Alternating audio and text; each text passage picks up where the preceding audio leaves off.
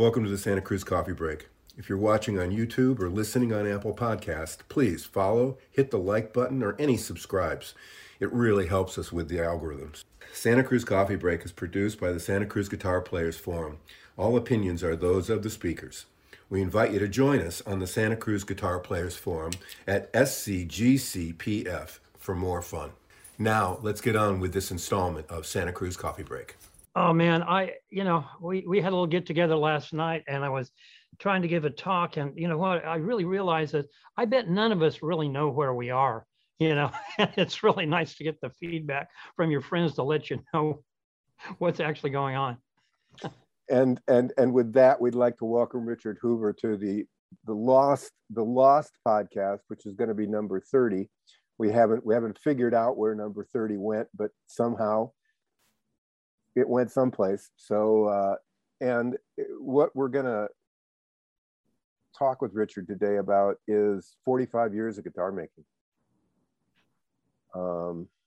So squeeze it all into 20 minutes, 25. Right. Yeah. It's like, well, the darndest thing happened last week. And it happened. I found the key to the original shop last week. It was in my car. Yeah. Oh man. Yeah, those do turn up. Well, thanks for the opportunity. We'd love to just let the pony out of the barn and let her rip, Tater Chip. So 45 years. Yeah, no kidding.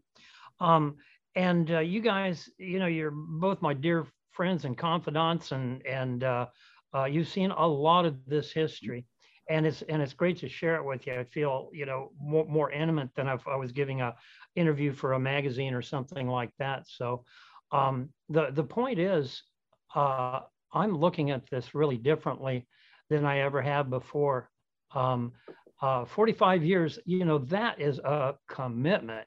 One I didn't think I'd be capable of. When we first started the company in '76, we're trying to come up with a name. I've been building on my own for some years, and I took on a couple of partners. And it just didn't seem that important to me because, frankly, I couldn't see myself hanging out with those guys for more than a couple of years, to reach some level or whatever and get back on my own.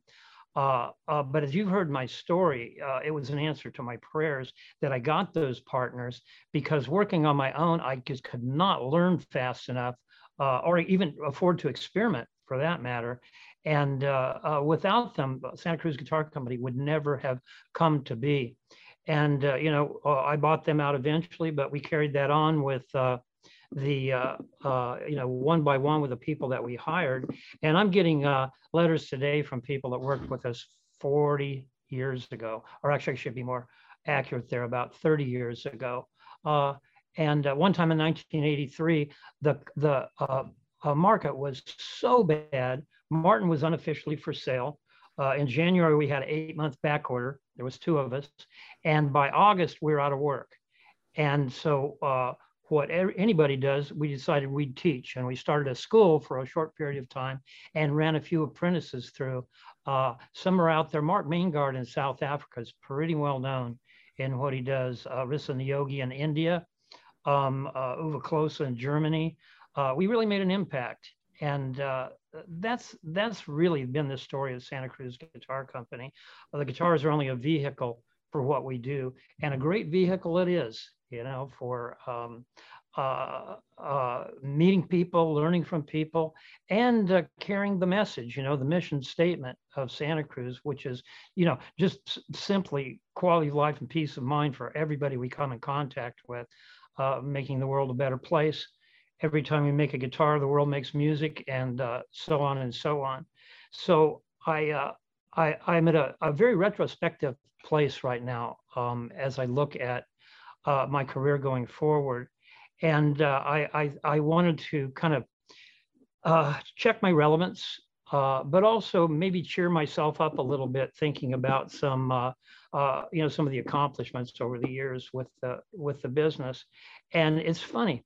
The things I came up with were things that almost tore the company apart. I've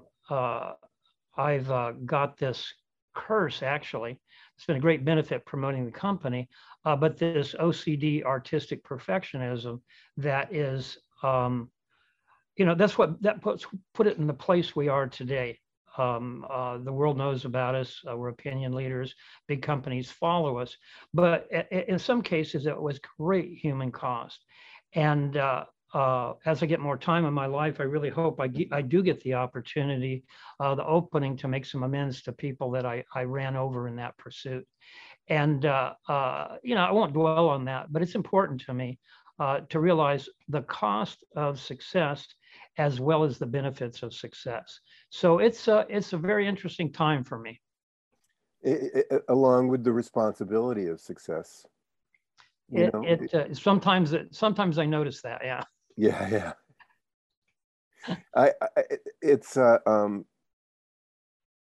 I'm thinking immediately when you were saying right off at the beginning, there were two others that you learned from each other. Mm-hmm. There was no how to make a guitar school. There was no place to go. I mean, flying blind. Yeah, and especially if you were known for some repair work and stuff like that, 3 people getting in repair work would see a whole bunch of different stuff. Mm-hmm, yeah. So you'd have more opportunity to go, oh, wow, look at that. That's well put, Richard. If I could amplify that. I mean, seriously, when I was working on my own, my background of eating up everything on the violin tradition to try to figure out how to control the sound of these things. And as a kid, I'm going to repeat a favorite of mine. As a kid, I thought practice was for people that weren't as smart as me, right? I'll get it now, and everybody else has to practice to figure it out. Of course, that was a fallacy, and it wasn't until I started to get good at some things I realized the nature of practice and what it is. And in this context, at 24, 25, I felt claustrophobic. I went, I could be 30 years old before I figured this out. I got to do something different. Then make a guitar, sell it, make enough money to buy the materials to make another one, and go again. I can't afford to experiment.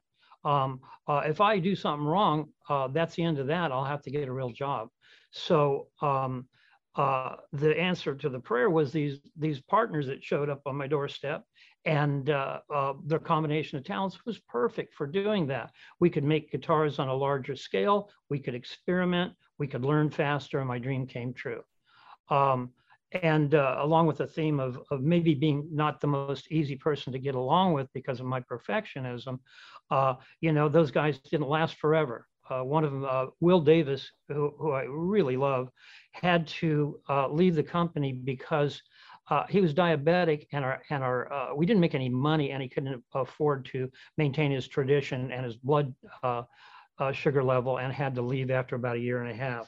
And then Bruce stuck around for probably 12 years before his interest took him someplace else.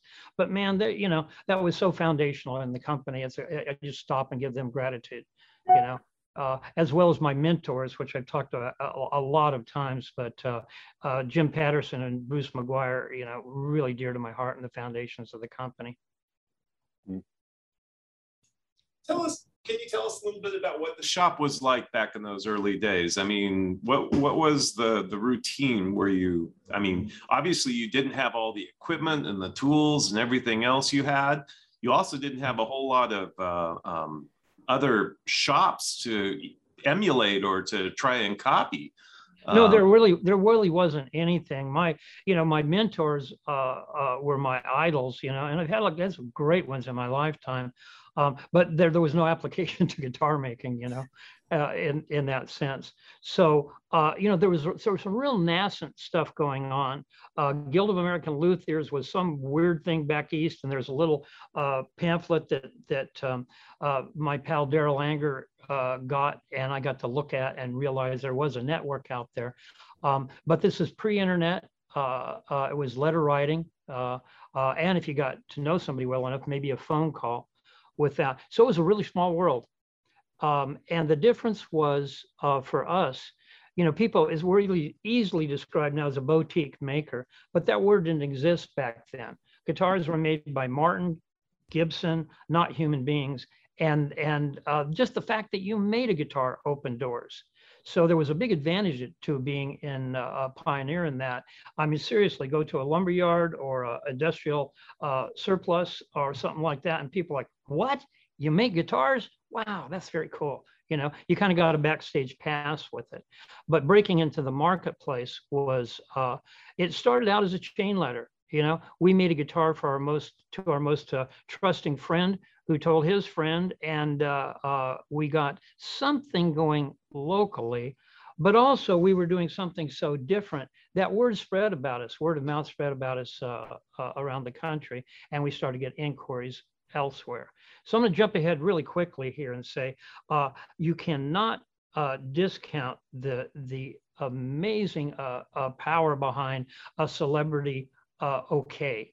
You know, we've never done celebrity endorsements, but when we made a guitar for Tony Rice, and shortly thereafter, one from Eric Clapton, in response to a letter he wrote us, we went, let me just put it like this. Before that time, somebody could sit down and play a Santa Cruz and think, wow, this is 200% better sounding than anything I've ever played. But when it came to buying it, they really worried about what their friends would say. You know, you could have got a Martin for that kind of money. Are you out of your mind? And people just wouldn't trust their instincts and make the leap. But once people knew that this is a company that made a guitar for Eric Clapton, it was okay. I mean, seriously, all of a sudden, it's okay. It's an inside brand. I know about it. Other people don't. I can't wait, you know, to get a guitar like Eric Clapton played. And that in spite of our genius and remarkable innovative efforts, that was a big deal moving forward. So, you know, I'm sorry, I got excited there, Tad. You asked about the shop on a day-to-day basis. As you suggest, we were exploring. I knew how to build guitars. My partners didn't. In fact, our original agreement, partnership agreement, was they both invested, I believe, $2,000 each into the company. And I had the option to pay over 2 years because I was going to supply the tools and teach them how to build guitars, right? And I got a $500 discount for that. So, you know, we started out with me teaching them how to be, Will was a good woodworker.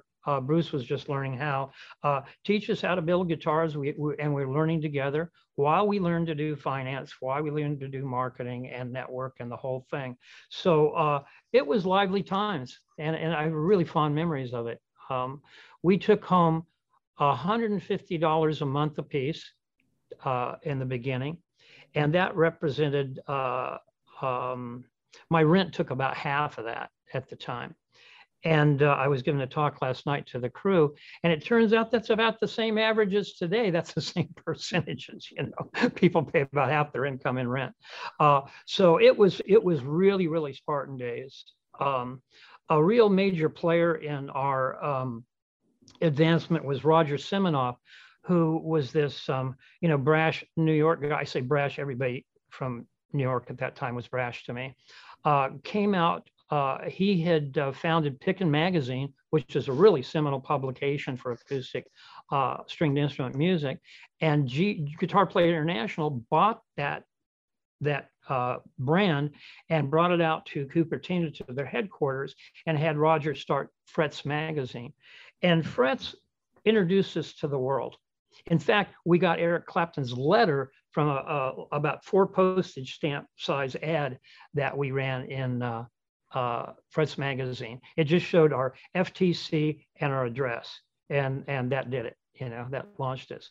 But we were there was editorial about us. They wrote about us. They also had a readers poll where by that time it was just Bruce and I. You know, we got #1 small luthiers in the country or the world or whatever, and those things were huge. So there's a lot of serendipity that really allowed us to get a foothold in the minds of players. Now, if we didn't have the substance behind that, it wouldn't have lasted, of course. But I want to give credit where it's due, that those kind of breaks were really important in our ability to sustain ourselves and survive. And there's a lot of extremely talented people out there that most modern players had never heard of, that did astounding work. and they just couldn't write it out. The market, there was no market there. Our players were just getting out of school, paying student loans, maybe starting to raise babies and paying for that. And I said in the early 80s, like 83, everything crashed to the point that everybody's terrified to spend any money. And those were our wonder years. We couldn't have done it if we didn't have that clear field running of no competition. But at the same time, there was a reason there was no competition. It was a really bad idea to try to launch a high-end brand at that time. I have an anecdote I just got to tell. In early 80s, Bruce and I went to the NAMM show. And the NAMM show was in the Disneyland Hotel, and it was in one big ballroom. And we didn't have a booth, but we took a guitar in. Actually, we sit outside, and one played the guitar and one passed out brochures. And that was incredible because we met people like Jim John D'Addario, who became lifelong friends in the business and really instrumental in helping us out. And some of the mover shakers in the industry, because we were so novel, everybody wanted to find out what we were doing. But on the inside, here's what I recall. I remember, it seemed like alcohol is what fueled the thing back in the 70s, and because everybody was my dad's age, right? All the dealers and so forth. And unlike the 80s where it was fueled by cocaine, back when people just liked the taste and on and on. But back then we were kids, and I remember this guy in a salesman tweed suit that had a store someplace that was well known, and he put his arm on my shoulder and he said, "Son, the first thing you have to understand about this business is nobody's going to pay $500 for a guitar." And he says, "And with that, I don't expect to see you back here next year." So I think $5,000 is probably about our low end of wholesale today.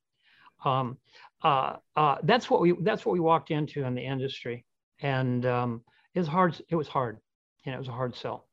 And again, I was talking about innovations that I pushed on the company. Were really unpopular. We lost really good people. I broke beautiful relationships with my just obsession and my insistence on doing better, better, better. And I'm not bragging about that. As I said earlier, the emotional cost of this, I question whether it's worth it for me personally and spiritually. But it's not this is not my business. This is a God thing. And what we have right now, what exists independent and beyond me, I'm really proud to have been involved in. It's incredible, the doors that it's opened in the world. So I stray a little bit here. I'm going to pause and let you ask another question. I can just keep going.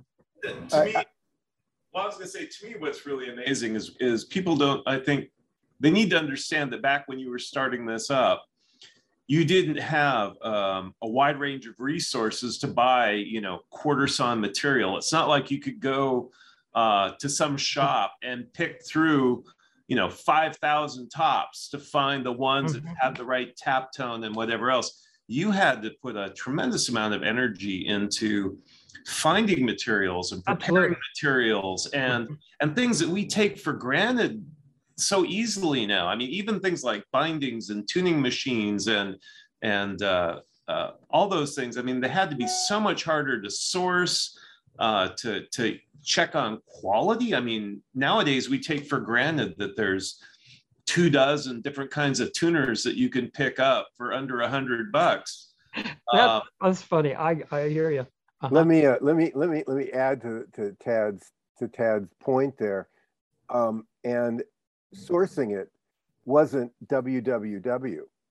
Sourcing it was maybe a printed piece of paper that you got at NAMM, a brochure that you got at NAMM, or maybe they had a catalog, or maybe they answered their phone, or maybe they didn't ever answer any letters. Well, also, we didn't go to NAMM until we were in business for 10 years. Yeah. Wow. NAMM was a grown-ups resource that way beyond our budget to even attend. And that was a revelation to go. But we could spend a podcast on sourcing materials back before they existed. And now I want to say carefully and give credit where it's due. Back at that time, a lot of things had to come from Europe. Woods had to come from boat building supplies. But there were people, there were pioneers out there. Bill Lewis is one of them. Bill Lewis had a supply business up, maybe Washington State or BC Columbia, I don't know, way someplace else. And he was more of a rumor than a reality. But he's the one, he was great friends with Michael Gurian, and he was the one whose business turned into Luthier's Mercantile International and partners that bought out his thing. And so Bill was he's a little hard to deal with.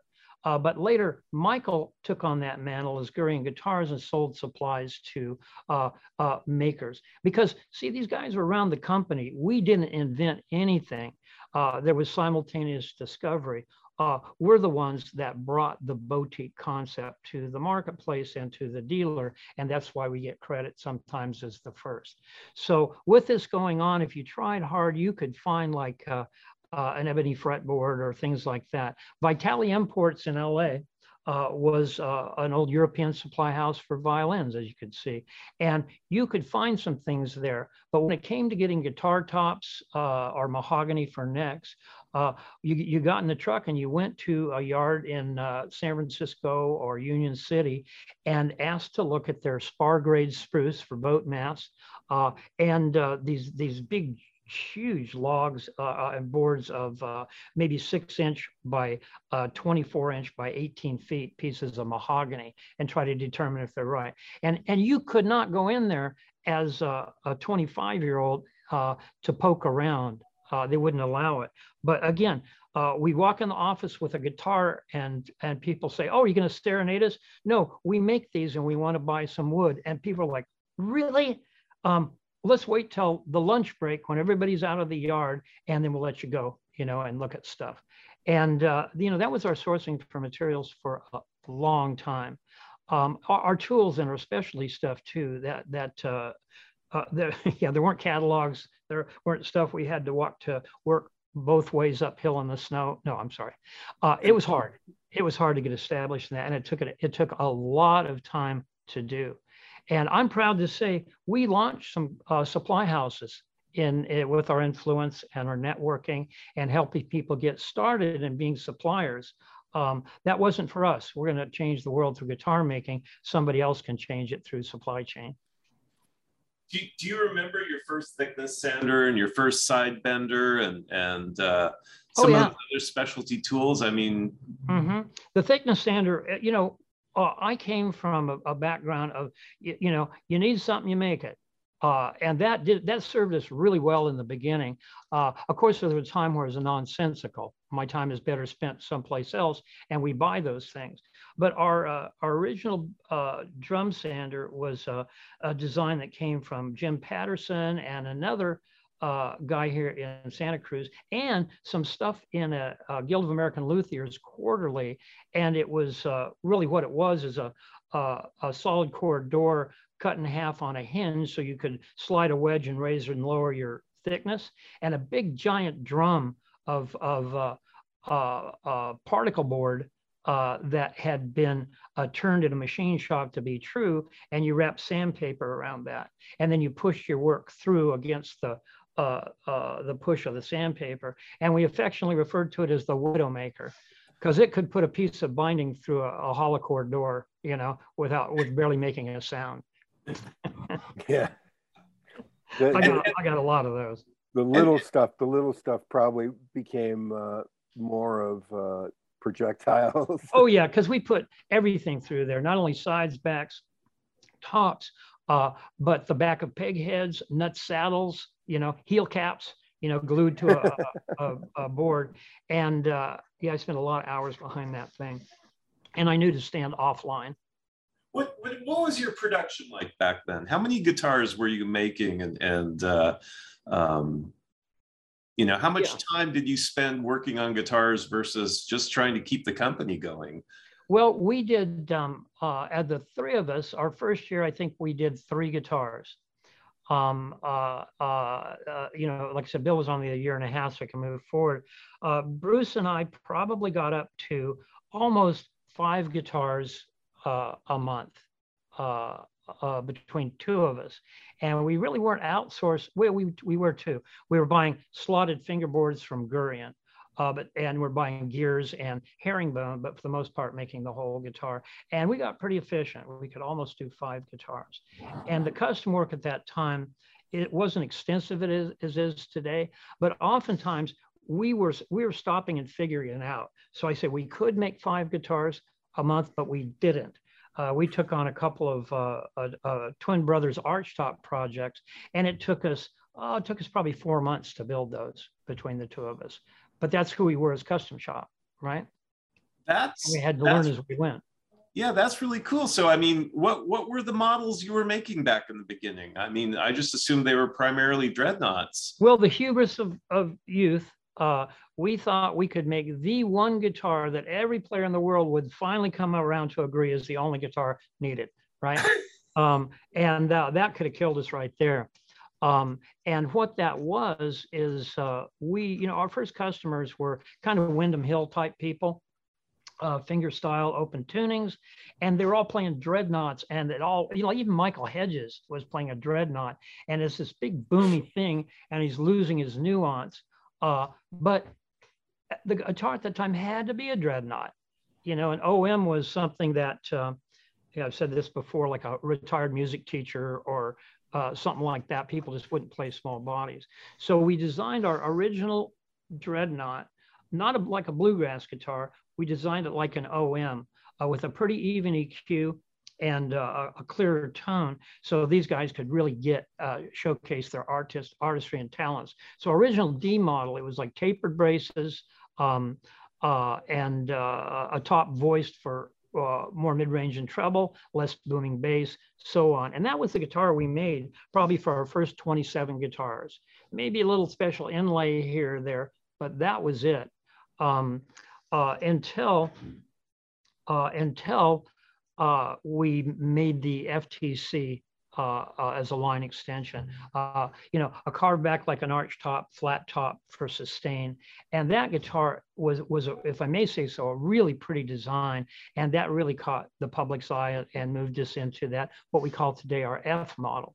About the same time, a player named Perry Fly was a good friend of Paul Hostetter's, and he had an old Nick Lucas Model H.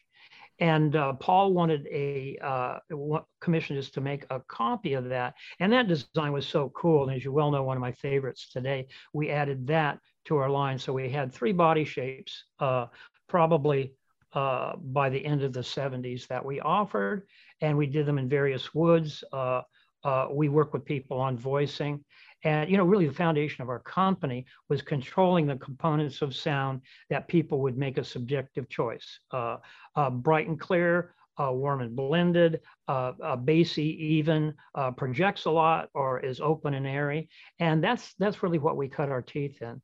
And as I said, Tony Rice, Eric Clapton ended up on our doorstep, and those became, Tony became a model. And Eric Clapton was never available, so but we could drop his name with that. So that's kind of the line extension in the early years. And when and where did you come up with your first logo? I'll give that to my darling Tata Chook, my wife of 50 years in February. And our first guitar was total speculation. And as most makers do, you want to put everything in the first guitar, including the peghead inlay. And the peghead inlay was this floral pattern with silver wire and different shell, way too complicated. And the logo, we decided would be the initials of the company. And Tata designed that. And she had the SCGC, the tail of the G flow into the different flowers and stuff on the peghead. And that guitar, we traded to our lawyer for our partnership agreement, which is another story. And but then going on to the next guitar, somehow we went like, oh, that's going to take a long time to put that fancy logo on every one. Maybe we can just work simpler with the initials. And the first one is really comical. It looks a little bit like Casper and the Ghostly Trio, and the tail was this little vestigial thing sticking out. And I cut probably 3,500 at least of those by hand. And as I cut them, they transmorgified over time into what you see today. And when I finally got, it was so silly for me to spend the time doing that. Tata cut a lot of those out, and she developed some repetitive stress. And that was a huge paradigm shift for me in thinking about how to make guitars, what's important and what isn't. But nonetheless, at the point we had to stop doing it by hand because it made no sense. It's a decoration. It looked the same each time. What was important is the quality of material and how accurately it was applied. And that's where we started looking into, this is pre-CNC, an old Bridgeport tracer mill, you know, that would cut it out, and then you did a lot of filing and things like that. So you got the point. It went from one thing to another by me cutting out 3,000 of them and changing and growing the tail and looking at it and thinking about it. And that's how it came to be. Wow. And it stands for Santa Cruz Guitar Company. It has no Sanskrit, satanic, angelic, reptilian counterpart or thoughts to it. That's just how it happened. Well, having one D number 4 with the old original hand cut logo, it to me it's beautiful. I mean, just the design. Yeah, you have that guitar. It's just gorgeous. It's just gorgeous. But the new ones are nice too. So. Well, you know, I always knew it was a marketing, let's say it wasn't good marketing. It was so stylized, people thought it said Saga, you know, and a lot of people assumed it had something to do with the import company, you know. Oh, no. It brings in stuff from China. And they couldn't pronounce it. It wasn't serving us well. But also we had our loyalists that was our logo, and they would die if we changed it. And luckily in 2008, when the world ended, as you may remember, it was like everybody's going out of business. Nobody would buy guitars. We introduced the 1929, a simple looking all mahogany guitar with a kind of a 20s look, 1929. And, but our logo didn't look right at all on that. It was like, kind of 60s stylized. I wanted to evoke this Depression era thing in that guitar. And that's where I came up with the script logo.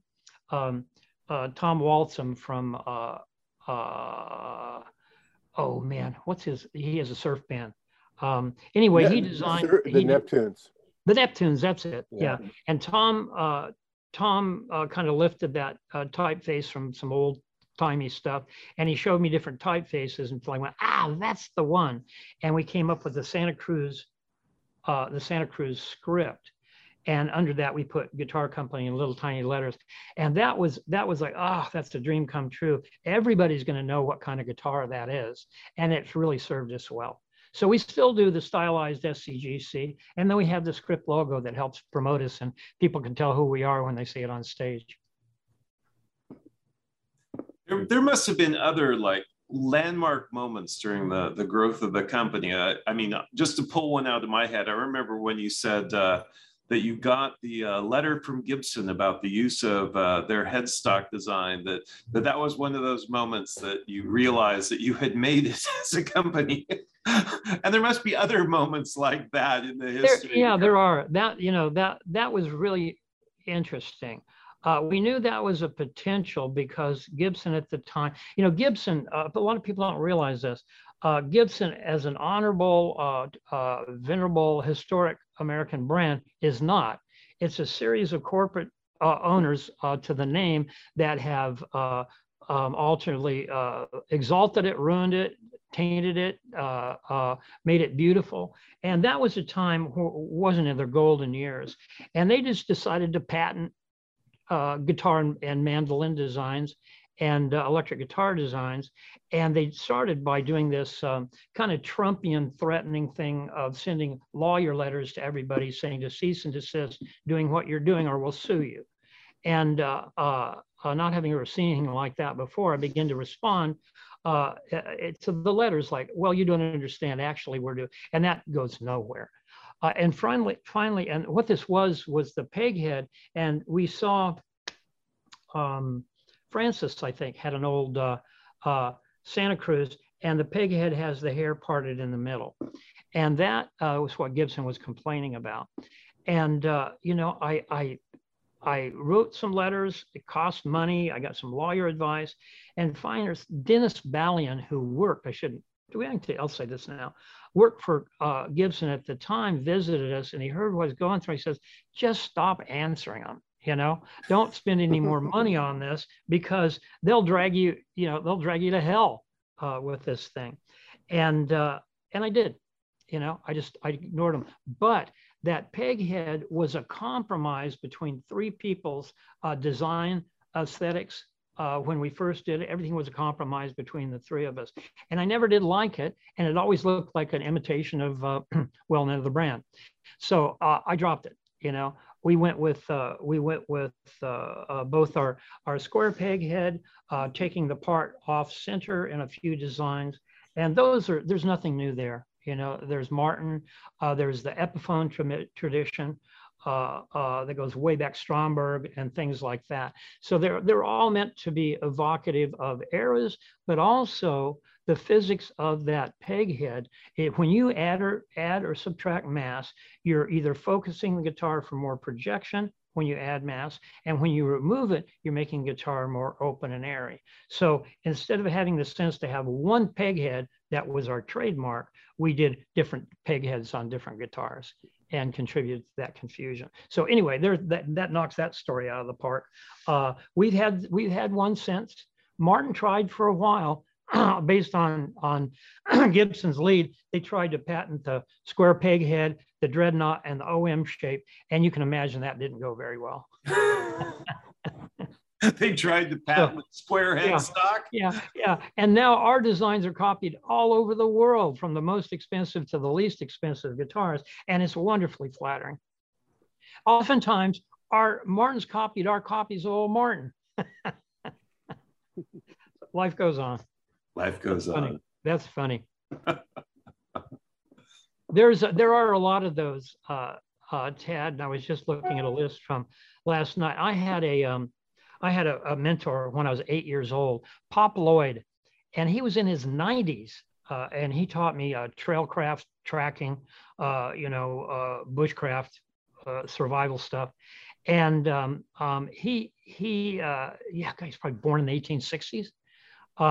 And I was one of his pets. And he said, he told me, whether it was tying a knot or tracking or whatever, I get frustrated, and I go, like, there's so many ways you could do with this. I've always been one plagued with seeing a lot of trajectories at one time. And he said, it's simple. He said, make sure you're right and go ahead. And that's what he knocked into me. Unfortunately, I've taken that to extremes, right? God gives us instincts to navigate life and get along with people. But if you take some to extremes, you can be pretty annoying. And that make sure I'm right and go ahead is one where I listen very carefully to others and what they have to say. In fact, I agonize over their opinions, but I also can see multiple trajectories, and I can eliminate them one by one, thinking of cause and effect until I see the clear path. And then I'm rock-headed. I'm going to go that direction. And doesn't make for the best teammate, but it also gets things done. So I'm not going to defend it. I wish I could redo it. But some of those things that, you were talking about being sued, but watersheds for our business were things like, the early decision to start selling to stores, right? We're artisans. We should be selling to the player and talking to them and doing that. Well, that was a chain letter, and it petered out. You do all the work, you talk to 10 people to design one guitar, you make the guitar, how much, you can't charge enough for that. And I realized the nature of the dealer was to do that stuff for you. You can concentrate on what you do best. And of course, you got to give them a big cut to do it. But that was a real battle, That was a real battle to get into wholesale and starting to work with stores. Just to say, we also did something unheard of at the time. We only offered a 40% discount off retail. And people told us that's not going to work. People won't buy from you, you'll die. But that's the standard of the boutique industry today. And let's, some of these get a little bit dry. Let's go to some more dramatic ones like international distribution. I was out of my mind because we couldn't fulfill domestic stuff. Why in the world would you give a discount to sell to England or Japan or so forth? Because we need to be positioning ourselves in that market before somebody else did, because business in the US was not always going to be robust, right? To move on to it. One of my favorites, Tad, is CNC. When my wife got injured from repetitive stress, and I sat down and I, prayed for some revelation here. What can I do about this? Because we have to use our hands to make guitars. It was like, bink, oh, some things are important to do by hand, some things are not. And the things that aren't, it's actually unethical to have people hurt themselves doing, right? So things like cutting fret slots was a machining job. They're supposed to be exactly the same place each time and the right size. You don't want the mark of the craftsman in that. And people sawing them by hand adds no value and it hurts them. Same thing with a repetitive inlay or a bridge. If you want the bridge to be the same each time, so out in the field, somebody replace it in Sweden if it cracks, make them all the same. And that I saw the value of CNC. And it was not only a huge investment, but it was a huge resistance from my team and from the outside world. Oh, you're going to be the next Taylor, right? No more Lutherie, it's all going to be robots. And that was hard. And it hurt me because I thought my intent was noble on it. And I just had to go against everybody's advice and wishes and just do it. And those are the things I look back on in my career and go, I did the right thing, but I could have done it better. I could have done it better. And that's the place I am today. Everybody could have done it better. Yeah. I mean, in those, when we all look back at, I could have certainly been a better person. For amen to that. For a substantial not you, period, me. for a substantial period of time.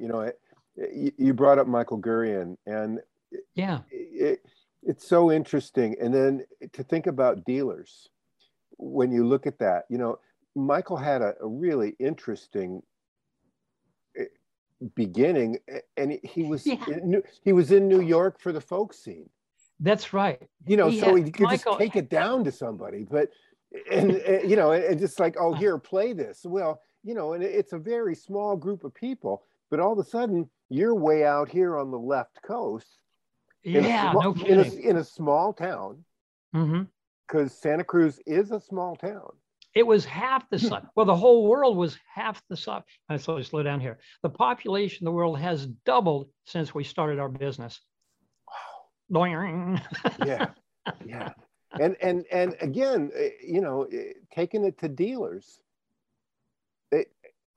I remember, going to Chicago Guitar Gallery in 1971 and saying, "Wow, what I want to buy a great acoustic guitar." And, I went because I'd gone 5 other times, and it was on the 6th floor, and you'd get in the elevator and you'd go up, and the guy would meet you at the door, and he would say, "Do you have any money? Are you buying or looking?" No, he'd say, "Do you have any money?" And you'd say, "Well, not really." And he'd say, "Push the button and go down." And they wouldn't even let you in the store. So it built up this kind of, mess with these guys, and I just went in there with a pocket full of cash and bought a really awful D35. The most expensive. You expect it to be the best. Yeah, the bridge was in the wrong place. The intonation was bad. It was the rounded headstock because they're 70s. Yeah, I mean the worst, just the worst thing. And but it wasn't an option. That's right. That if you'd asked me in 71, I would have had you buy a Martin, right? Yeah. I had a D28 because I couldn't afford a D35. I would have got a D35 if I could have. right? But Martin in that era could have done no wrong. No, You know, Martin was almost a generic, like aspirin. Martin was a guitar, Kodak was a camera, and they could have made them out of aluminum, which unfortunately they eventually tried, but and sold them like crazy. The demand was so outstripped production, oh God, I wrecked your story. Go ahead. No. I dived in. It's just I think the two of you guys found the path to market when there was no path. Mm-hmm. You know, that thank you for that. I do, I'm sorry to butt in here. That's the story of my life. But here's something really important. Martin has always been a guiding light for me. A lot of times in what they did wrong, what they did right, of course, they're still in my DNA as like the God Guitar Company. I know better, but it's from my kidhood. Martin was it. But here's what I learned from Martin's embarrassing days. Martin started out as guitar makers in a really traditional old world concept of work ethic and quality. And that's what they built their company on. And people still see them that way today. But there was an era when they were, as far as Luthiery, they were rudderless. But also it didn't matter. Luthiery had become kind of a quaint part of their history that was no longer necessary in running a solid company on good business principles and a strong corporate structure. Keep it family held. Their priorities were not Luthiery, and they suffered because of it. Later on, I'm going to say no small influence from us and people like us. They realized they had to regain that. They started hiring accordingly and incorporating Luthiery in what they do. But there was an era where it was perfectly fine for Martin to be corporate, for Gibson to be Norlin and Fender to be CBS, right? Luthiery was out of date. So looking at Santa Cruz Guitar going forward, I'm so grateful to be here for our 45th. Genetically, I'm not scheduled to be here for our 50th, as far as my family and stuff. And I'm not going to force the company to be anything other than what it can evolve to. And it'll be, let's look at this place at the 50th and see what they've chosen to do. If we remain to have luthiers coming up and out, even going on their own, but doing edgy, cutting edge stuff, we'll stay on top as opinion leaders in luthiery. But that's not important legacy for me. Again, my legacy, I want to be, he did some bad things, but he made the world a better place all in all. I'm happy with that. If there's this comfortable structure to the business that lets everybody get paid well, get along for another few generations, I'm successful. It doesn't have to be my vision and my dream, but we're just as much in danger of being Martin in the 70s as anybody as we go forward. That's not a prediction. That's just like hey, make sure you're right, then go ahead. I would relate that directly to you guys being a complete custom shop. There's another thing. I fought against all odds. I can imagine, because it's hard. Yeah, when I bought my first one, I want to say OMPW, there were just these models, Yeah. I couldn't get a mahogany one, Right, that's the cheaper one. Yeah, I had to get a rosewood one, Mm-hmm. And there were just these models, and I think a lot of times you made I went, okay. I mean, thinking about getting a custom guitar, wow, never even got there. Yeah. Well, where would you go and why?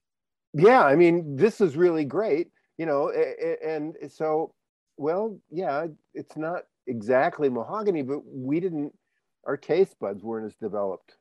You know, I think maybe That's something that I've thought about, is that if you kind of chart the way that Santa Cruz, as well as the approach to higher quality acoustic instruments, it kind of charts along with the rise and development of better quality recording and reproduction techniques, so that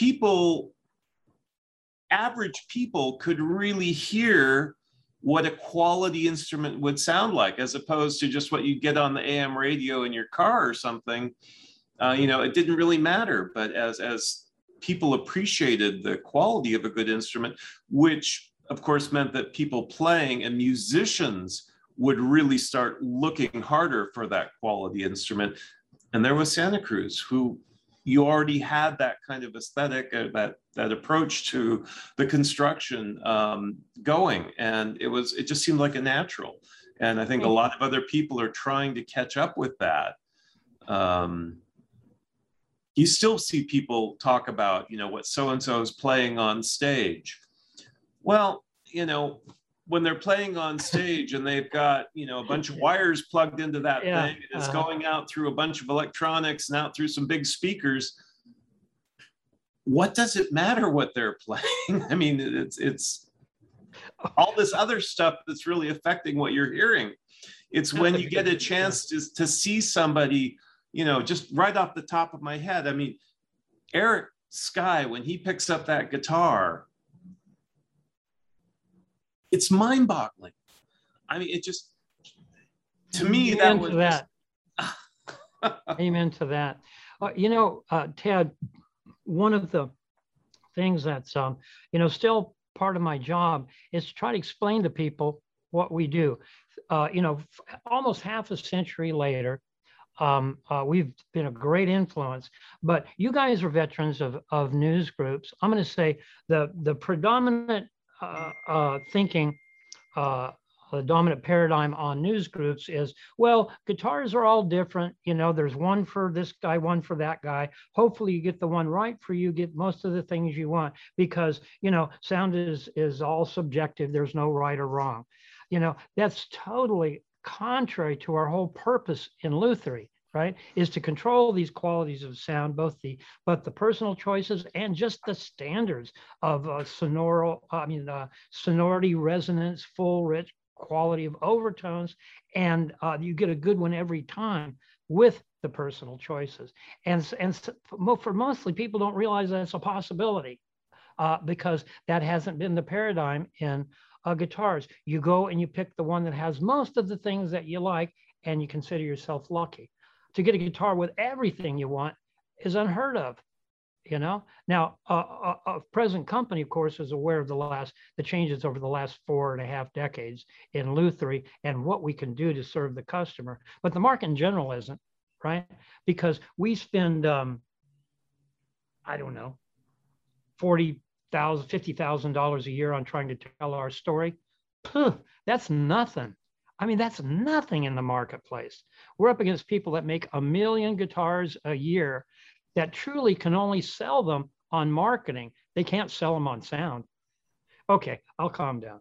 No, I think that's really interesting because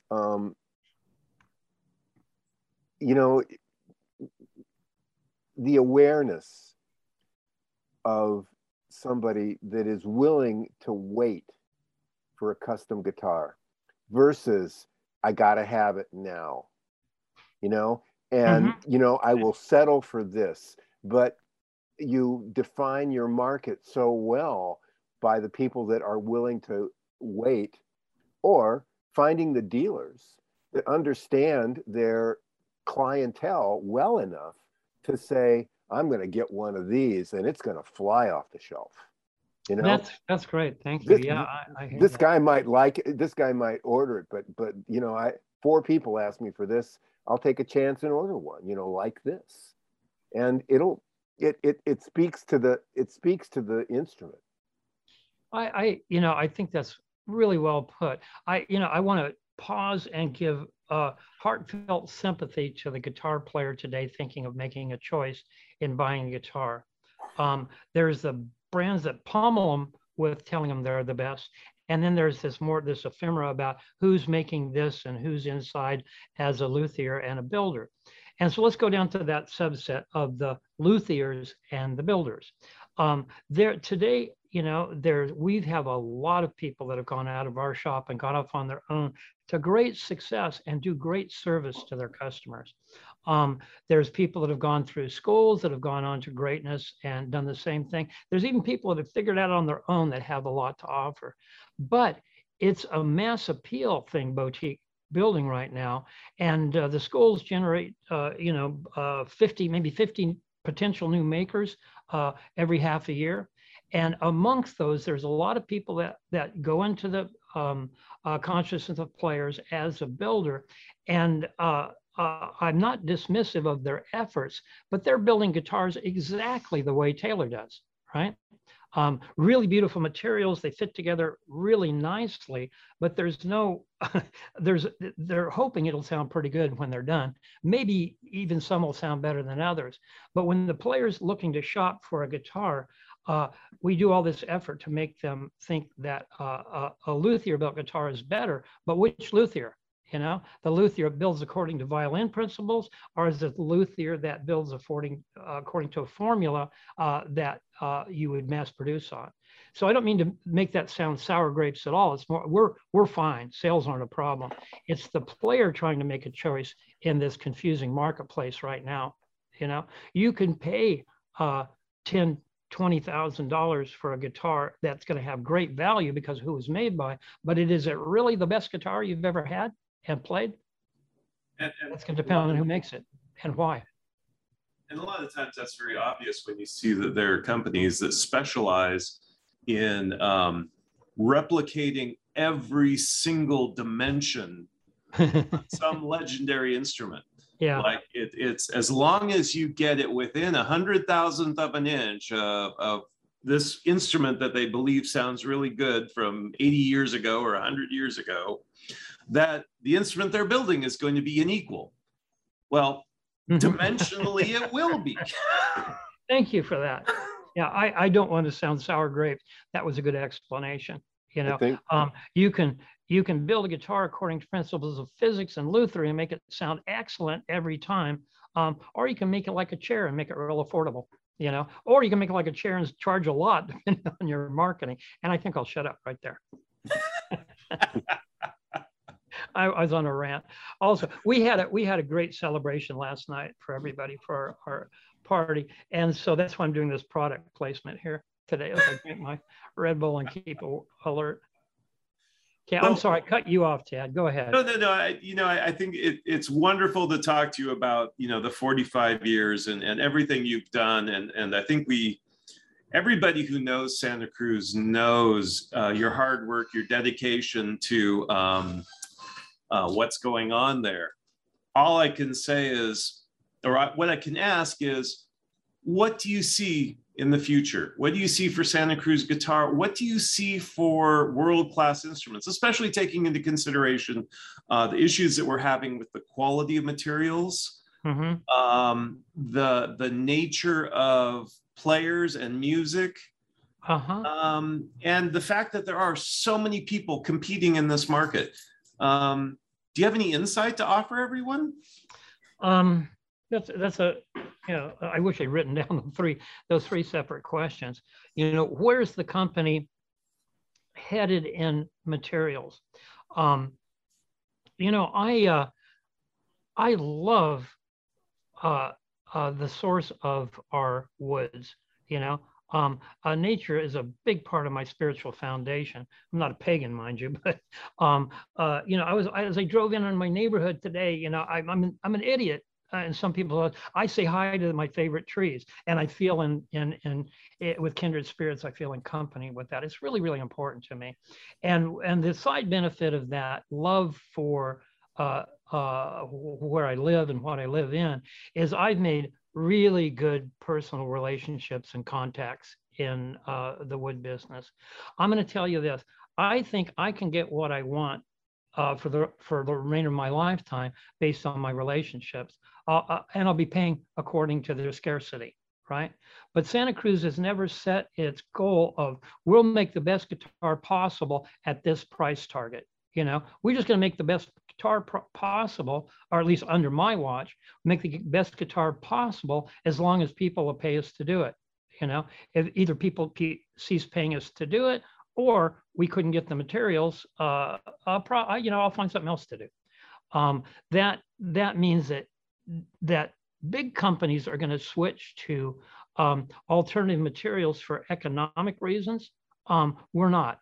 We're going to continue to use what we do, and I'm sorry that it makes prices that are unaffordable for people, but it doesn't make our intent greedy, you know, because God knows we don't make more money when that happens. So there's the materials issue. Right now, everything in the food chain is restricted from electrical, construction materials, woods, anything you want to buy right now is hard to get, and the prices are going up, up, up, up, up.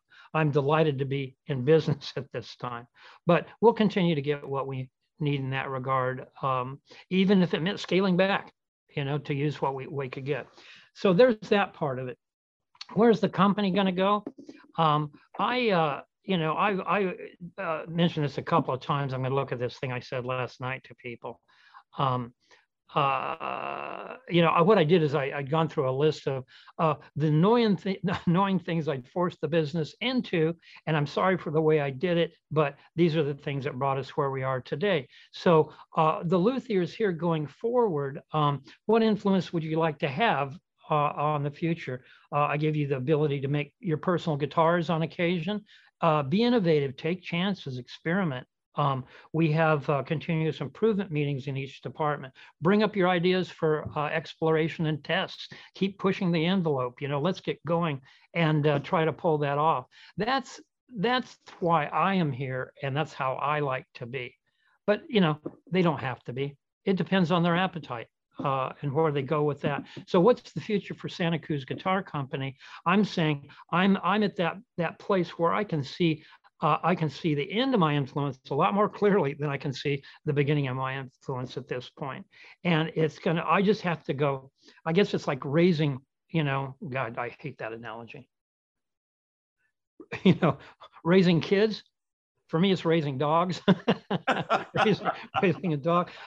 You know, at some point, you get the return on what you put into it, and you can't force issues past the point.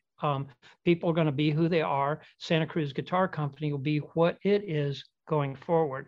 And if I've done my job right, it'll keep its moral compass, its ethical standing, and its quality level. But maybe that's just an egotistical thing on my part. Right. So don't get me wrong. I'm not giving up.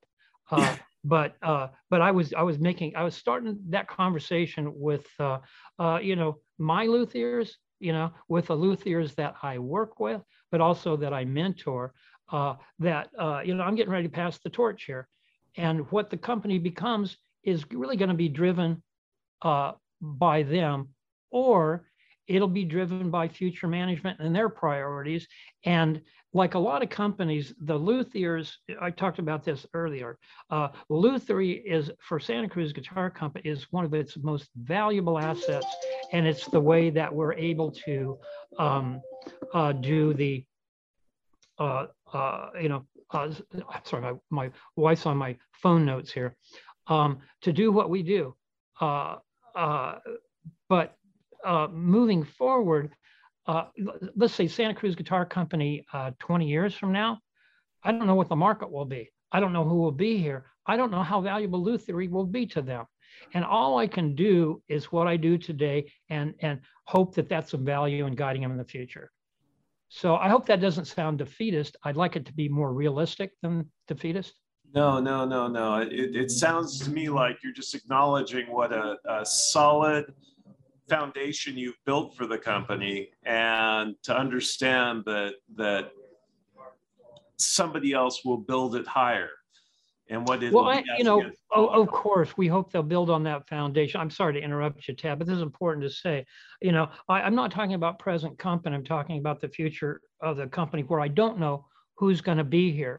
So yeah, I appreciate what you're saying. I've built this foundation for the company to get better and better and better.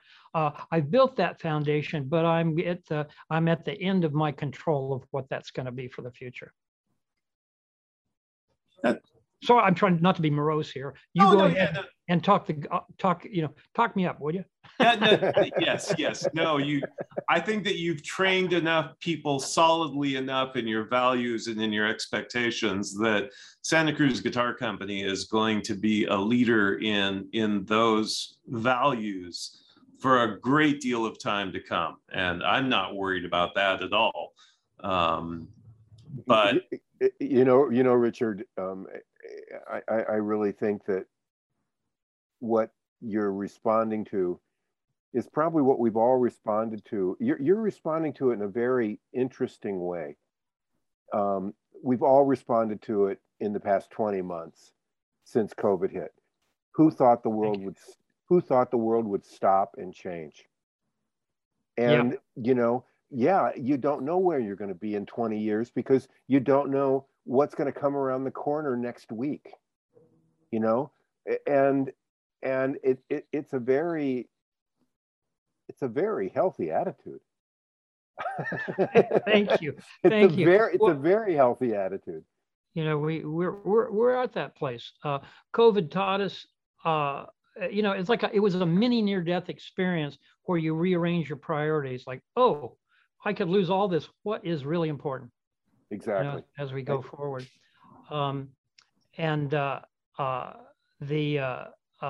Really what it is for me is like my legacy is what I've already done, not what goes on beyond me. And whether it's under the brand Santa Cruz Guitar Company or somebody else's name, based on that influence, when I did things right, I'm glad that it's contagious and viral and would continue on. I never believed I would see these times. I'm not saying this is the end of the world, but my faith describes some pretty hair-raising, end times.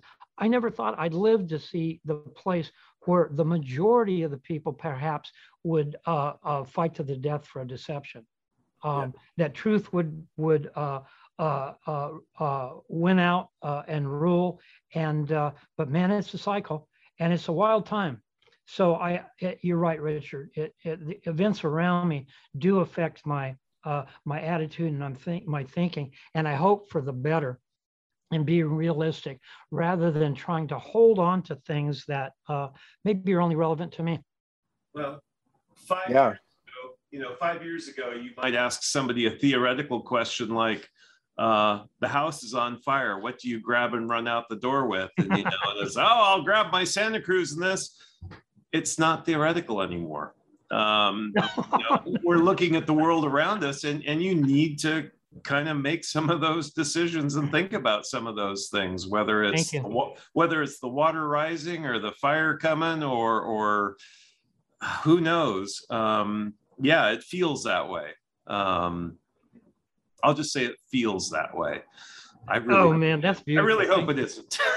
Well, Ted, last year we had COVID, but we also had wildfires where we had to evacuate the shop, and I was on the roof with a hose until I wanted to get out of the neighborhood.